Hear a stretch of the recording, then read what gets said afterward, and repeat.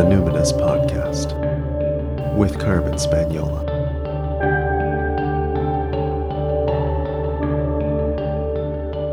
Hi there, and welcome to the Numinous Podcast, where we have interesting conversations with everyday folks about the mystery of life. This podcast is brought to you by the Numinous School, an online intuition development course for people who want their self-awareness to serve a greater good. I'm your host, Carmen Spaniola, and this week my guest is the lovely, talented, sexy Rosie Bitts. She's a burlesque performer, a singer, and an educator, and I caught up with her over Skype. She was at home in Victoria, BC. So, Rosie, tell me about the first burlesque performance you remember seeing. Like, what was your first impression? Oh, wow. I think the first live burlesque performance I ever saw, I actually did pick up for. So that means I was the stage kitten who was picking up the clothes of the girls who were performing. And it was Bettina May, who now lives in New York City, and another lady, and it was in Victoria, Lucky Bar. And I was just stunned and riveted and felt completely like akin to what was happening. I was like, this is what I am meant to do. Wow. So it was like an instant attraction for you. Absolutely. I'd been stalking burlesque performers. This is about 10 years ago. So it's kind of pre lots of stuff being on the internet.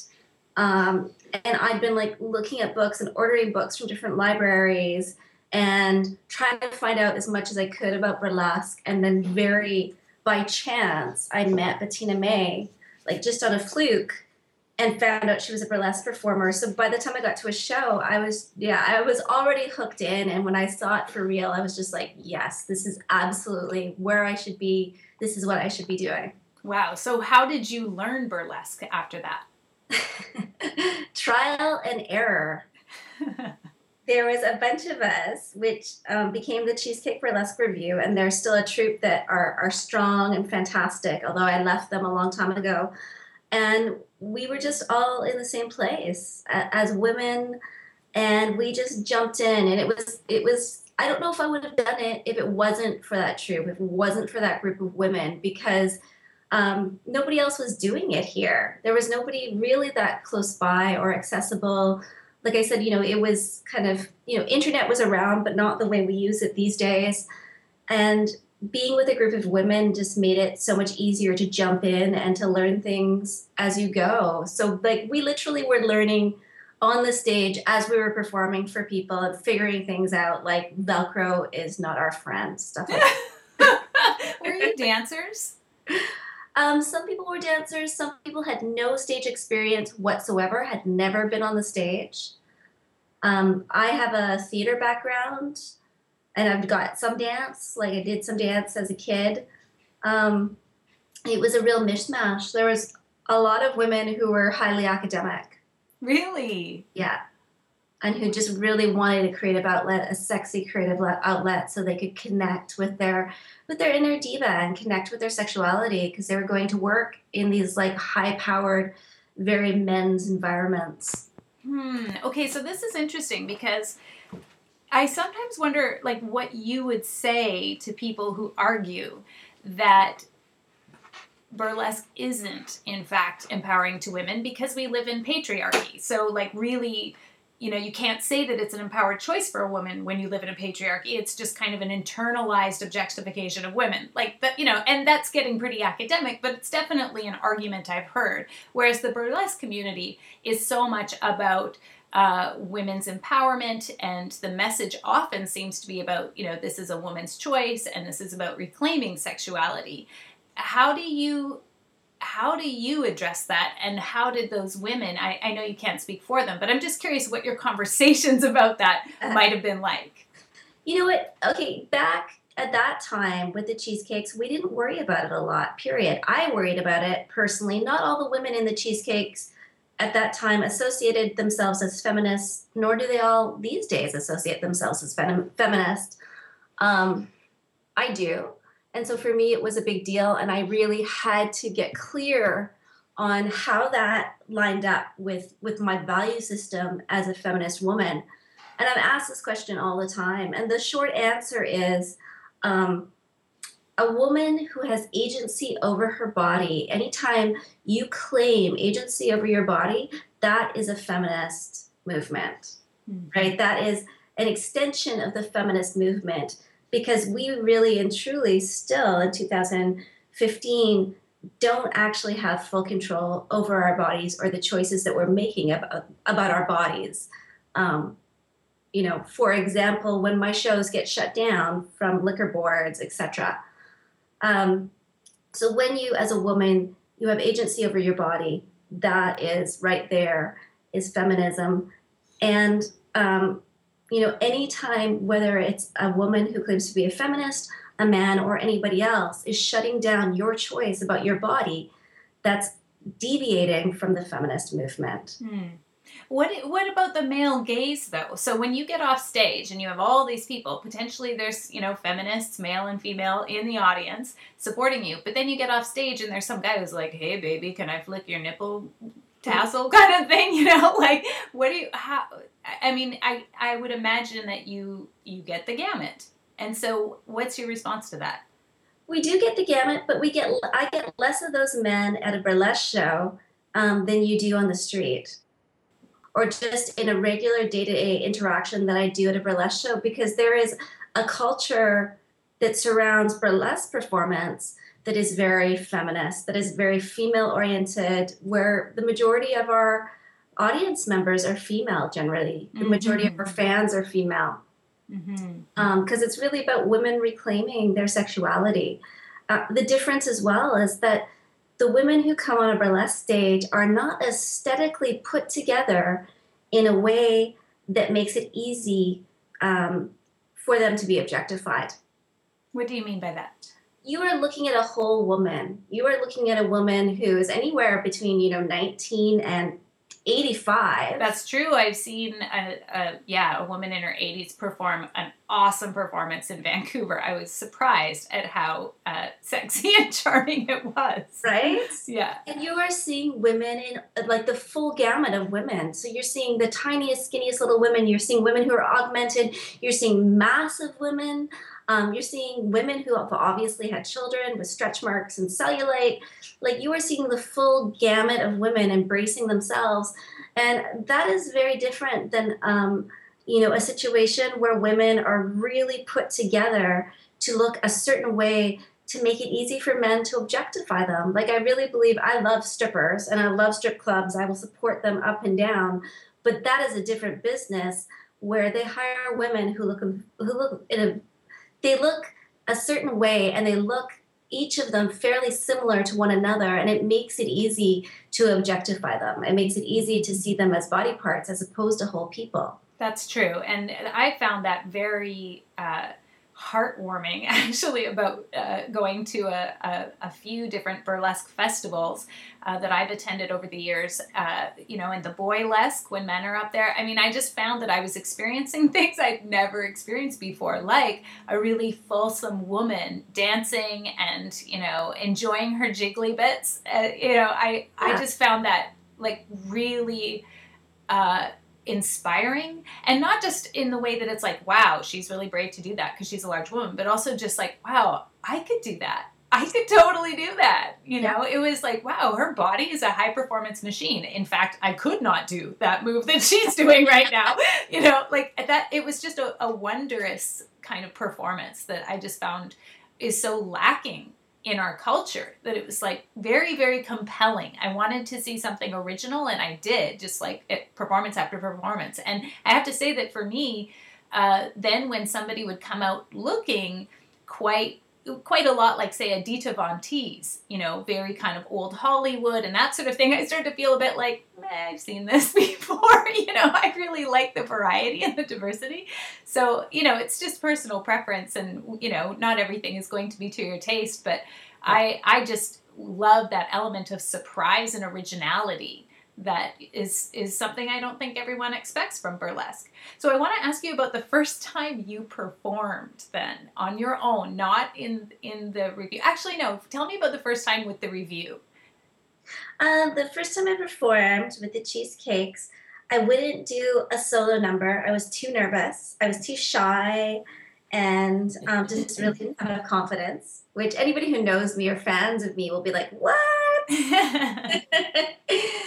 But that's the truth. I was really nervous. I didn't own a pair of high heels. I had to buy a pair of high heels for the show because I had, I was really immersed in mothering. I just trained as a doula, so I was thinking about, potentially being a doula full time. And my whole life was around family and children. I taught parenting classes. I taught music to young children. So it was a big departure for me. And I felt two things simultaneously. I felt split open. Like I felt like literally my chest had just split right open. I felt vulnerable in a way that I had not experienced before. And I felt absolutely elated. So I was really on the line after that first performance as to whether I'd perform again. Because the level of vulnerability was frightening, was terrifying, as you can imagine. But the elation won out. Yeah. What about when, did you invite your family to come see? What's that like? I didn't at the beginning. I think it was 3 or 4 shows before I even allowed my husband to come. Mm-hmm. Yeah. I needed to kind of do it by myself and kind of create this new culture for myself before I felt comfortable. And it was hard for him at first. Those shows that I did without him, he was worried. He didn't really understand what burlesque was. He had never seen burlesque. He was not super comfortable with the idea of what I was doing. Mm-hmm. And then when he saw the first show, he was like, oh, this is what you're doing? This is amazing. Yeah. So what was the difference, do you think, for him between burlesque and stripping? Because basically, yes, you're not showing, at least where we live, your nipples are covered. You don't see really any body parts. It's just sort of very scantily clad. Yeah. But it's still taking your clothes off in a sexy way and, enticing people and almost challenging them to look away. I mean, so what do you think shifted for him? For him, it really was the audience. It was the fact that I wasn't performing to a bunch of men that were drunk, that he didn't have to worry for my safety necessarily. Mm-hmm. Not that that's not, that's a completely actually different issue about safety, but it didn't feel as unsafe as having a wife who was working in a strip club. Mm-hmm.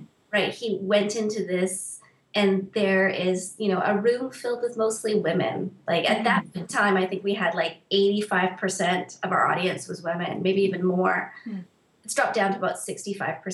Mm. And people are it's a loving community who comes to these shows for the most part. And the thing that is different about burlesque than stripping when I explain the differences is we have different mandates. Within burlesque, your mandate, first and foremost, is to entertain. And then secondarily, people will get titillated, right? That certainly happens. Sexual arousal happens, titillation happens, but that's not the main focus of what you're doing. The main focus of what you're doing is to entertain. And within a regular strip club environment, your main focus is sexual titillation for the purpose of making money.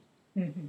Right? Of having that person buy lap dances or more alcohol or wherever you happen to be in the world stripping, you have a different kind of underlying way of making money through sexual titillation. Mm-hmm. Mm-hmm. And so I think for my husband, the culture of people who come to a burlesque show where they're just so excited and they're women who are feeling empowered by watching performance. There's very few men who are often kind of in this space of, oh my God, I get to watch this kind of sacred thing that's happening to these women and I'm just going to be quiet and sit quietly and be good and nobody will kick me out. Yeah. So true. I think that's a great point that I hadn't thought of before, that it's the audience that's the big difference. You know, of course, everything that you just said about mandate makes a lot of sense to me, but the feeling that I've had when I've seen strippers is completely different when I've seen burlesque performance. And I think being a part of a community and the sense of belonging and support, and I really feel like the audience is cheering for these women. You know, it's such a celebration. I really feel like I'm pulling for them to perform their best and really enjoy themselves. You know, it really is psychologically and emotionally just a completely different experience that I've really enjoyed. So you teach workshops to women, and one is called How to Love Your Jiggly Bits. And I'm curious about why that's so important to you. What made you decide to start teaching? I teach workshops to women and men. Oh. Yeah, the men get the gentlemanly art of burlesque. Mm. And it's really important to me for all people, which is why I open it up to men as well, to come from a place of love with their bodies. I think we get really disassociated from our bodies. We sort of live in this weird headspace, or even just above our heads, just outside our bodies. And we often forget to connect with what's going on internally and physically. And we live in a culture that's so pervasive around body hate and body shame.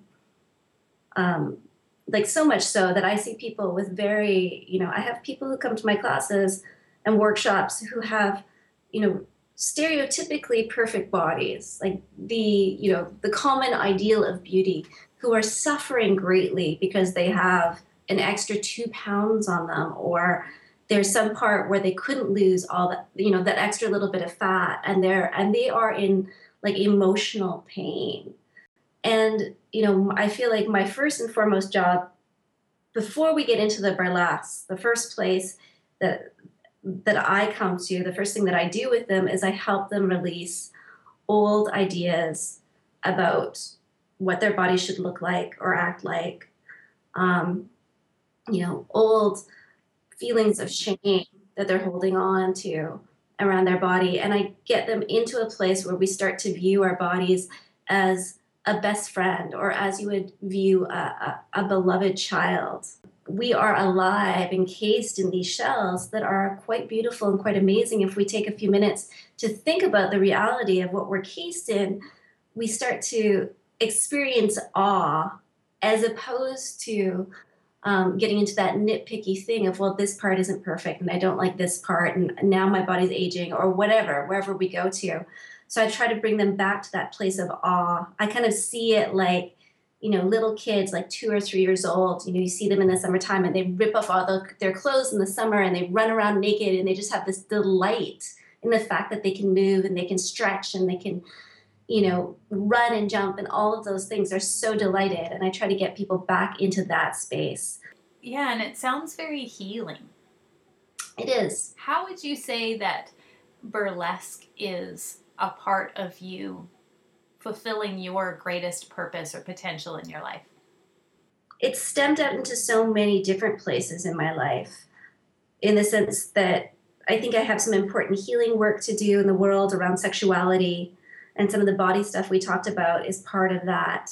I think that I really have some work to do in moving women forward in the world around what we can do with our bodies, around having agency with our bodies, around sexuality, around what we're able to say. And I'm doing that through the plays that I'm writing, my one-woman show. Mm. I noticed too, I saw this on Facebook, actually. We're Facebook friends, and there was an incident with your daughter going to a school where the administration wanted to have a dress code because the clothing that some of the girls were wearing was distracting for the male staff, and you really took umbrage with that, as did I. And I found that the conversation on your thread was extremely nuanced, complex. There were many different sides that came out and sort of into this forum. And that seemed like an obvious next step too, was about perhaps your work becoming, how would I put it, more mainstream, I guess. That burlesque is part of a greater feminist movement, and that even for girls who are 14, we can't allow them to bear responsibility for how the opposite sex is responding to their sexuality. Oh, absolutely. Yeah, that seemed like a really that seemed like a really important conversation that I really appreciated you sharing. Yeah, it was really interesting. And actually, one of the people who was a huge advocate within that conversation for the young women, it has ended up being on the board of trustees for School District 61. She actually went in and investigated this further and has ran for, to be on the board and all this sort of stuff because of that conversation. Wow. See, yeah. A woman in leadership now. Well done, Rosie. It was amazing. I was so excited and so inspired by what she was saying. And every time I couldn't deal with the comments, because some of the comments were pretty ugly. Yeah. She would jump in, or another person I knew would jump in, and they just have these beautiful and intelligent ways of dealing with the conversation, which was amazing. That's so great. Now, I'm wondering what you would say to a woman like myself who has thought, I would really like to do that one day, but has never had the courage to move forward. What's your advice you'd give to somebody who was considering, burlesque or maybe some other art form that they'd never done before? Do it. Life is short. What I tell people in town is come to my class. It's a gentle and kind way of getting involved. We do a lot of work. We go through the gamut of really getting to a space of creating transformation around your feelings about your body, really connecting with your sexuality. And then after that, we start to do all the fun, learning the basics of burlesque and getting into fun, girly slumber party type of classes. It's just ridiculous and fun and amazing. And yeah, I encourage women and I encourage people to go and claim your passion because life is so short and so precious. There is no time to waste. So if this is what you want to do, or if you think you want to just explore this area, grab it. Yeah, very cool. Okay, Rosie, the last question on the Numinous podcast comes from the Proust questionnaire. It's our traditional last question. What do you consider perfect happiness? Perfect happiness. Having everyone in my family be healthy and well and content within their lives, and feeling, for me, creatively fulfilled. Being able to have the balance of everything that I do as a wife and a mother and a daughter, a mentor in my community and a creative person, having a balance of all of that settled beautifully. That would be perfect happiness. It sounds beautiful, and I really appreciate your mentorship in our community, and I thank you for the encouragement you're offering women. Thanks for being on the show today, Rosie. Thanks, Carmen.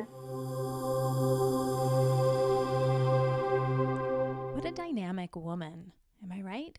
If you've never seen a burlesque performance, I hope this inspires you to do so, because she's whip smart, isn't she? And I really appreciate having such a broad perspective on that style of artistic expression. I want to thank Rosie for being on the show, and thank you so much for listening. If you appreciated the show, I'd really love your review on iTunes. It's because it helps people find us when they're searching for like-minded and like-hearted people just like you. And you know what? You never know who needs to hear it right now, so please share this episode far and wide. I would also like to thank the listeners in Austria. I see you downloading every week, and I find this absolutely mind-boggling. Thank you so much for spending time with me.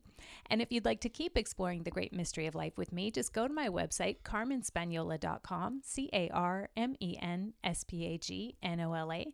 That's where you'll find the show notes for today's episode and the link to Rosie's website, which is bestbits.com, bestbitts.com.